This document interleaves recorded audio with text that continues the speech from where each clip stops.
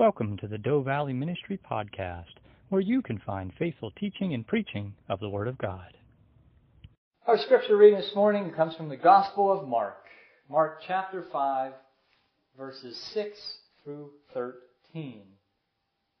This is the account of the demon-possessed man being healed.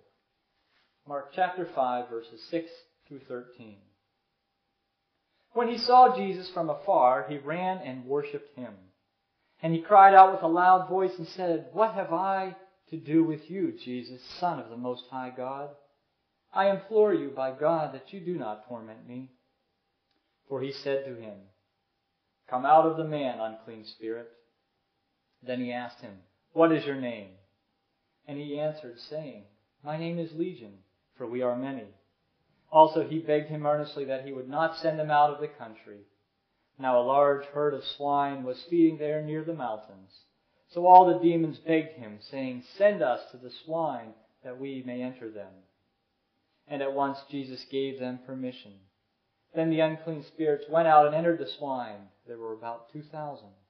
And the herd ran violently down the steep place into the sea and drowned in the sea. So the message of this morning is dealing with demons. And for the past few weeks, we have been looking at one of God's most unique creatures. And that, of course, is angels. And we've seen that angels worship God like we do.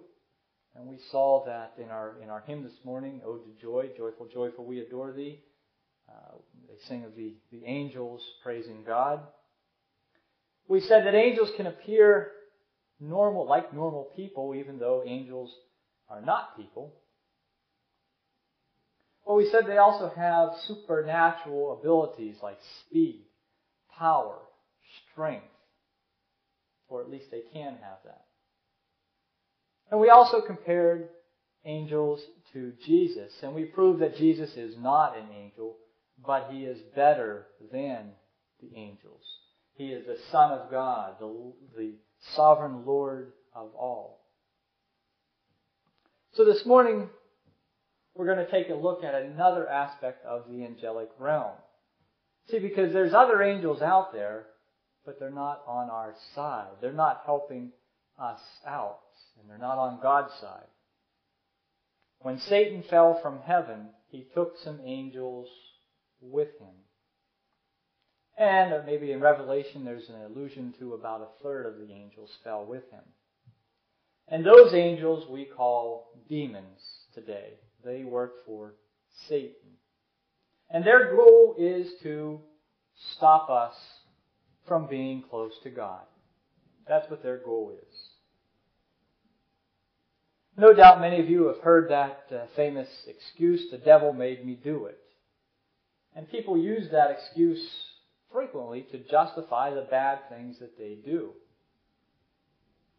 And many of the psychologists today and the other professionals, if you will, have completely dismissed the idea of demons and demon possessions and other supernatural things. However, it is real. Demons are real. Have I ever seen it or experienced it? Not that I'm aware of, but maybe. But I know it's real because it's in the Bible. And that is where our scripture picks up this morning. Jesus arrives in the country of the Gadarenes. And as soon as he gets out of the boat and starts walking up on the land, there's a man that approaches him. And that's the first thing that we need to take note of in our passage. That this was a person just like any one of us. This was a man. This guy was in bad shape for sure. He lived there in the tombs where they would bury their dead. So he lived among dead bodies. So it was, according to the Jewish people, it would for sure be a ceremonially unclean place. But quite honestly, it probably would be a physically unclean place. It would probably smell a little bit. And you'd be around dead bodies, dead bones, or whatever they had to do to bury their dead. But this man was possessed with unclean spirits. We would call them demons. He was a demon-possessed man. And we are told that this man possessed superhuman strength. The people, sometimes they would capture him and they would bind him up with chains, but he would break them. So he had superhuman strength. He was like a wild man whenever these demons took control of him. And he lived a miserable life. He suffered physically because of these demons. He suffered emotionally because of them. No one, I'm sure, wanted to have anything to do with him. He suffered mentally. They drove him crazy. And of course, he suffered spiritually because of these demons. But when this man saw Jesus, he ran up to him and bowed down and worshipped him. Here's this man that is tormented by demons. But yet, while he's in the presence of Jesus, has the strength to approach him and worship him. That right there shows you the power of God over Satan. Right after this, though, right after this brief conversation, and unfortunately, in my opinion, the New King James doesn't really make it real clear. It just says kind of, he talked to him and this kind of stuff. It doesn't make it real clear. There are other translations that make it a little more clear. But when the man runs up to Jesus and worships him, that is the man speaking to him. Right after this, though, the demons regain control of the man's body, and now the demons are talking to Jesus through this man. Like I said, the New King James doesn't make that real clear. And today, as I said, if a professional psychologist or doctor or psychiatrist or whatever, they would probably say this man is schizophrenic. There's no such thing as demons. This man's just crazy. He's schizophrenic. And he'd have split personalities. Now, I don't doubt that that's a legitimate disease or legitimate problem. But that's not what this man had. This man was demon-possessed. And that the symptoms he showed were of split personalities. That's what the demons did to him. And these many demons, they were legion, they called themselves, because there were so many inside of them.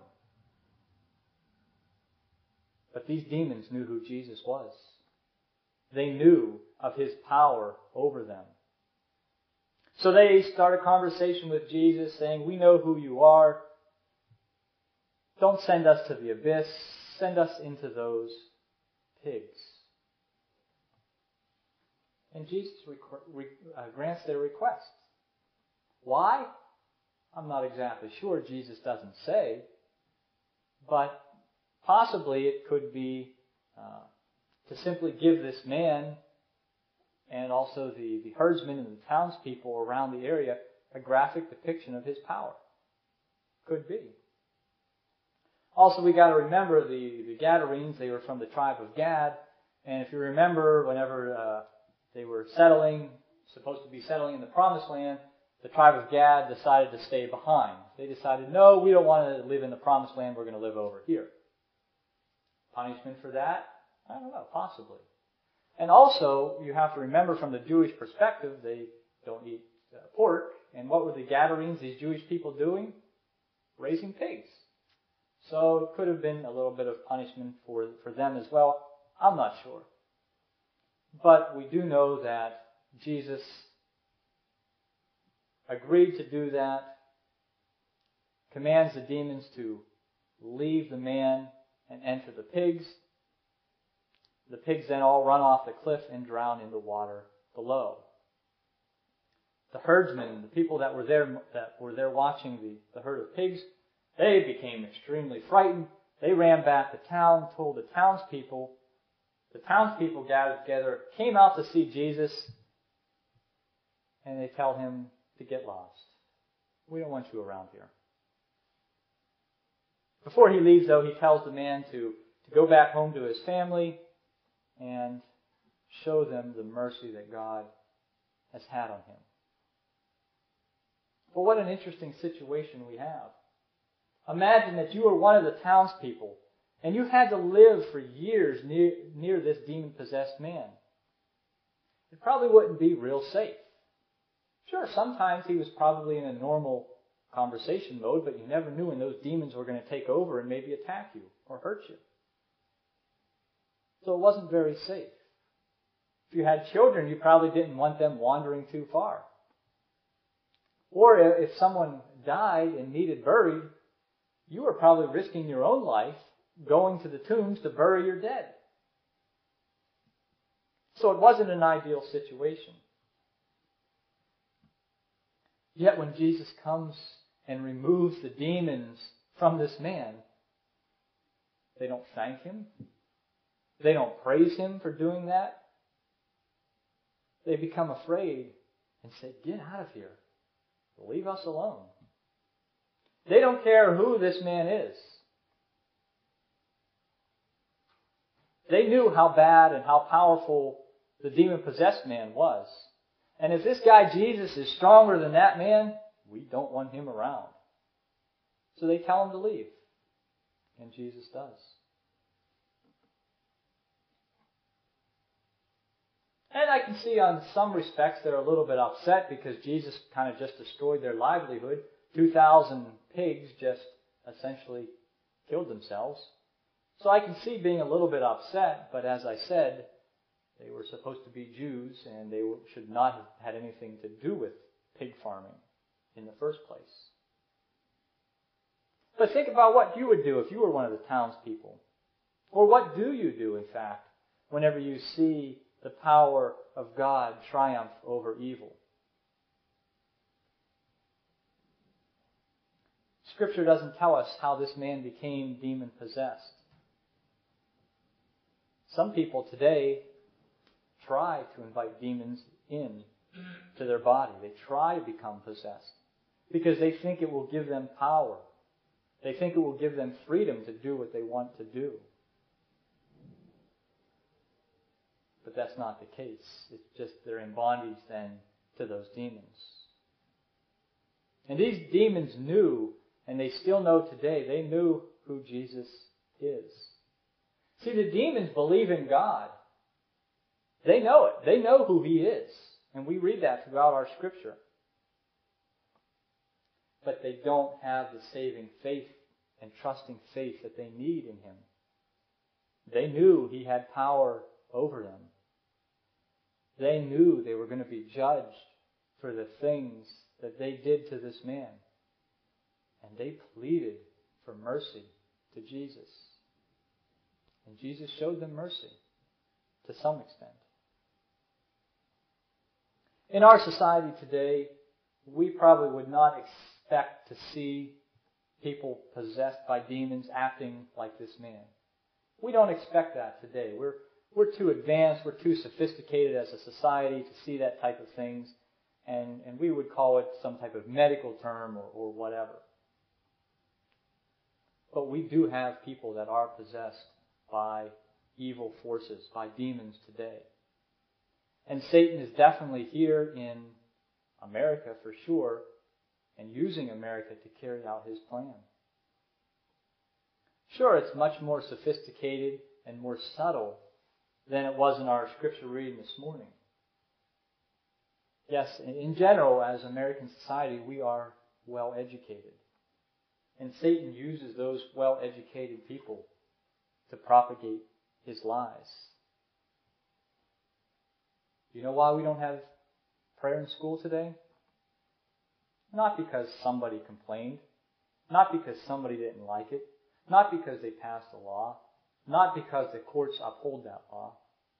But because Satan used those people to further his plan. To further keep us away from God. That's the reason why that happened. And that will continue to happen. Satan will continue to act in this manner. He is filled with deception and lies. But we know, as we see this morning, that these bad angels, these demons, exist as well. And for some reason, these demons can possess people I've found no evidence in Scripture about the good angels being able to possess people. Only the demons. I'm not saying the good angels don't have that power. I'm saying the good angels have no reason to in particular. Because with a true believer, only the Holy Spirit will indwell in us.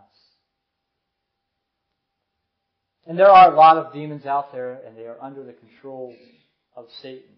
They're working to accomplish his goal, as I said. But thankfully, as our Scripture says, Jesus has power over them. And that is a great lesson for us to remember. We don't need to be afraid of the evil of this world. We don't need to be afraid of Satan or his demons.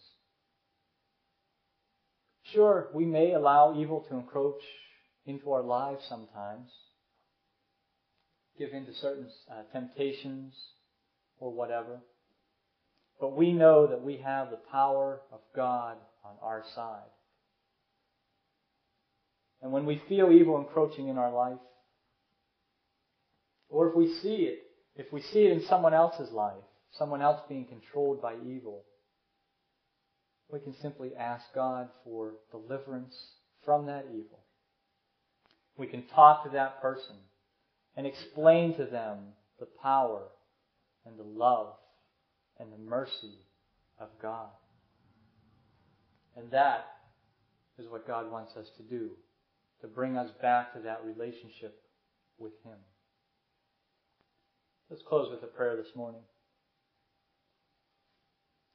Lord, we thank you for defeating Satan for us. We thank you for your protection over the forces of evil in this world today. And deliver us from the evil one and enable us to carry out your will this week. We ask this Son who sacrificed his life for us. Amen.